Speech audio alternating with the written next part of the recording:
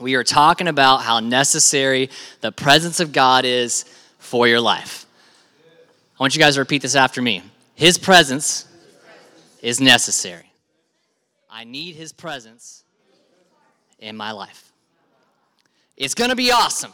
Tonight's going to be a good night. I'm super stoked. Let's just do it. We're just going to go right in. Because we're going to talk about his presence being necessary in our life. Say his presence is necessary for my life. The title of my message tonight is Necessary Presence. Necessary presence. All right. Luke chapter 10, starting in verse 38 through 42, out of the ESV says, "Now as they went on their way, Jesus entered a village, and a woman named Martha welcomed him into her house. And she had a sister called Mary, who sat at the Lord's feet and listened to his teaching. But Martha was distracted with much serving. And she went up to him and said, 'Lord, do you not care that my sister has left me to serve alone?'" Could you imagine that? She says that right in front of her sister. She's like, "Lord, do you realize that my sister is sitting here at your feet while I'm doing everything? Can you tell my sister that she needs to help me?" And then he says, "The Lord answered, 'Martha, Martha, you are anxious and troubled about many things, but one thing is necessary. Mary has chosen the good portion, which will not be taken away from her.'" Now, there's a lot to unpack in what's happening right here, but really what is awesome and what is amazing is that Mary realized that the presence of Jesus in her home was very important. It was very awesome and was very wonderful. And she had Jesus in her house. And she did not want to take this opportunity for granted. And so she wanted to be in his presence. So with that in mind, I want you guys to get your hearts ready to receive what God has for us tonight, because we're talking about his presence is necessary. So let's pray for it real fast. Father God, I just thank you for your presence. I thank you for your presence in our life. I thank you that you are present here with us right now, Lord. And I thank you as we begin to dig into your word and have the necessity of your presence, Father God, that you will reveal to us how good and great you are and how loving and wonderful you are and how great it is to be and necessary it is to be in your presence. In Jesus' name we pray, amen. Anyone in here have a house key on them? You got a house key? Come bring your house key to me. Yes. Wow, you got it in your pocket right there. Okay, and just, no, come on up here, Sir Charles. Show everyone your house key. Surprise, it's a Star Wars house key. I like it. Now, why do you have this key? So I can get in my house. Now, but why do you have it? Why don't I have your house key? It's my house. Yeah, but why can't I have your house key? Because you're never there. Because I'm never there. Here's the thing. You get to have this house key because of a couple reasons, I'm sure. You're a responsible young person who needs to have a key and has to get into their house. But you have this house key because of your position in your family. Yes. You are a son of Lamar Chaplin, and so therefore you get to have a key to your house. Cody does not have a key to Charlie's house. I have no position in Charlie's family except for, a good guy. Being awesome. I'm a good friend. I'm your buddy. I'm your guy. But I don't have a position in the Chaplin family. So therefore, I do not have a key to his house. If I went to Charles' house with my house key, it would not work. In fact, I don't even know where my house key is. I've got one of those fancy locks so I can put a code in and get in my house. I don't even know where my house key is. If I lose that code, if the code changes, I'm screwed. I might have to break into my own house. But thank you so much for showing us your house keys. So Charles has a house key. You guys all have house keys because of your position in your family. You have access to all the things in your house because of the position in your family. You have access to your food. You have access to your bathroom. You have access to your bed. You have access to your parents if they're there, whatever it looks like for you, whatever you got going on in your house. Because of your position in your family, you have access to the things that are within that house. And what I'm here to tell you guys tonight is that we have this amazing privilege to now, after what Jesus has done for us, when we accept him as our Savior, when we accept him as our Lord, that is the key that now translates us into a different position, so now we have access to God. Romans 5:1 says, "Therefore, since we have been made right in God's sight by faith, We have peace with God because of what Jesus Christ our Lord has done for us. 2 Corinthians 5:21 says, "For our sake he made him to be sin who knew no sin, so that in him we might become the righteousness of God." You are now a righteous being, assuming you've accepted Jesus as your Lord and Savior, and I know most of you guys in this room tonight, and I believe that most of you guys are saved. So what is amazing is that you now have access to the Father. You don't need a key anymore. You can just walk right in the door and be in the presence of God. See, Jesus over here, when we talked about that earlier over in the book of Luke, where Mary had Jesus in her house, she had to wait for him to actually be in her house. We no longer have to do that anymore. We don't have to wait for Jesus to show up in our house because he's already given access to us. We can access his presence anytime that we want. We need to access his presence. We should want to access his presence because it's in his presence that people get changed. Everyone that Jesus encountered, their lives were changed. Some big, some small, but in some way, shape, or form, their lives were changed. He healed the blind. He healed the sick. He helped the oppressed. Jesus, when he came to Mary's house, she was like, oh my gosh, oh my gosh. The one that changes people is in my house. The healer is in my house. The deliverer is in my house. The liberator is in my house. The protector is in my house. And she said, I am going to sit at his feet and listen to him and hear from him. So we have to understand how vital it is when we come into a space like this on Wednesday nights, or when you open your Bibles at home, when you listen to worship, or when you have your personal prayer time, you are accessing the presence of God, the one who can change your life. Because his presence brings change. His presence will bring change. Over in Psalms 11:7, it says, for the Lord is righteous. He loves righteous deeds. The upright shall behold his face. So now we are righteous beings. We are now able to be in his presence. The upright means that the righteous ones get to be in the presence of God. The righteous ones have access to Father God. Psalm 16:11 says, you will show me the way of life, granting me the joy of your presence and the pleasures of living with you forever. When we get in the presence of God, he shows you how to live your life.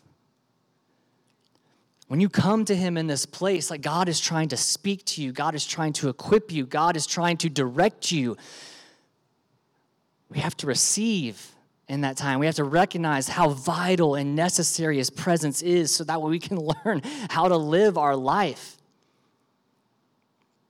I want to do great things for God. I want to do amazing things for God, but if I never spend time in his presence, I'm never going to do those great things because he's never going to tell me how to do it if I don't get in his presence. You got to get in his presence. His presence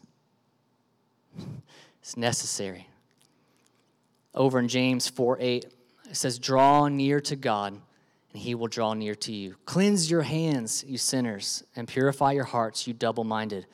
Every time I read that, I'm like, cleanse your hands, you sinners. Like, it sounds so like, But like, what's being said here is like when you draw near to God, when you get close to him, he's like, look, I'm going to help cleanse you of these things that you've done. I'm going to cleanse you of these things that you've said or these things that you've been. And I'm going to purify your heart. And when it talks about your heart right there, like when you look it back in the original language, heart is talking about your innermost being. Like, I don't have to live in doubt of who I am anymore because I know what he's done. I know who I am in him now. I don't have to be in fear anymore because I know now that I've been with him, and I know that when I get in trouble, I can access his presence, and there I can find deliverance. When I get sick or I don't know, and I get worried about it or something like that, if I go and access his presence, that's where I can receive insight and wisdom, healing, help. Draw near to him. See, if you aren't near to somebody, you're never going to get to know them. You know, like if I saw GW at the back of this room, but we never got close enough together, we would never be able to hear each other. If I talk to GW like this, he can hear me better. But if I got closer to him, I wouldn't need a microphone to talk to GW. And we could get on each other's level, and we could learn from one another, and we can inspire one another, we can encourage one another. But what God is saying through James here is he's saying, draw close so I can help you with this life, so I can talk to you and guide you through this life, because if it's in this closeness that you learn from me. It's within my presence that you learn how to live for God.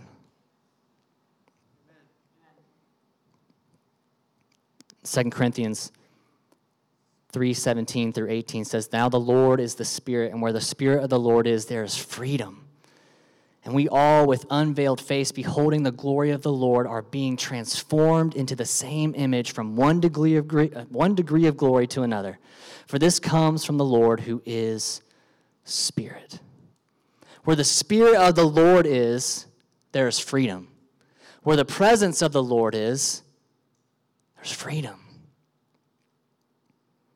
And it's in this place. It's in this space of freedom. You see here, again, with the James section talking about draw close to me, cleanse your hands, purify your hearts. In this place of freedom, we can be completely open with God and say, God, I've got anger issues.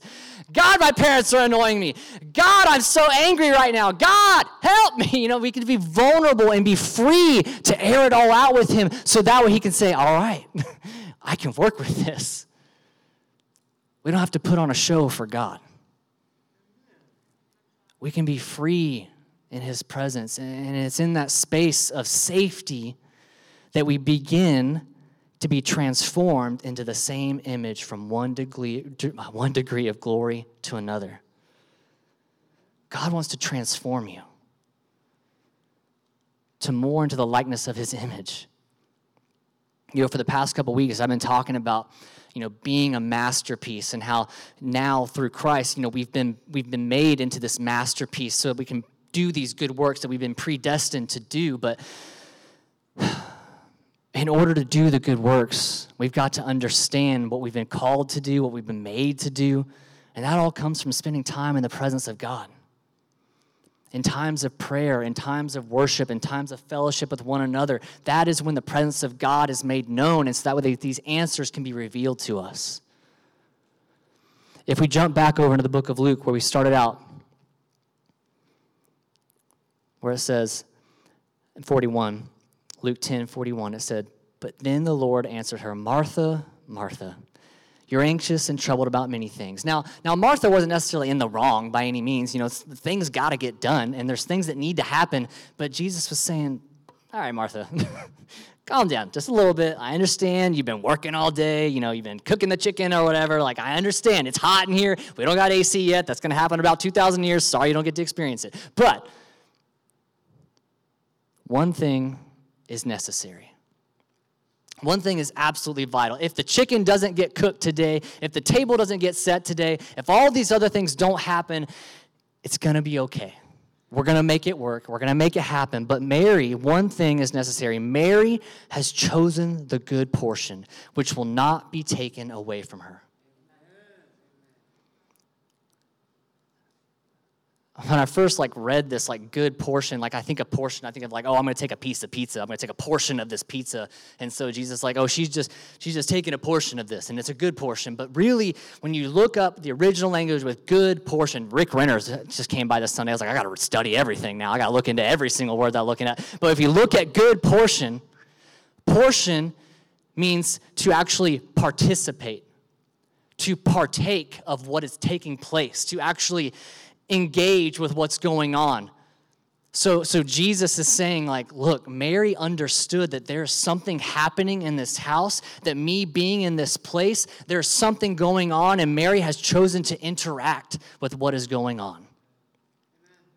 So we as believers, we kind of started out talking about it a little bit tonight, and that wasn't necessarily intentional. I believe that's by inspiration of the Holy Ghost. Thank you, Lord. But we've got to start participating in his presence.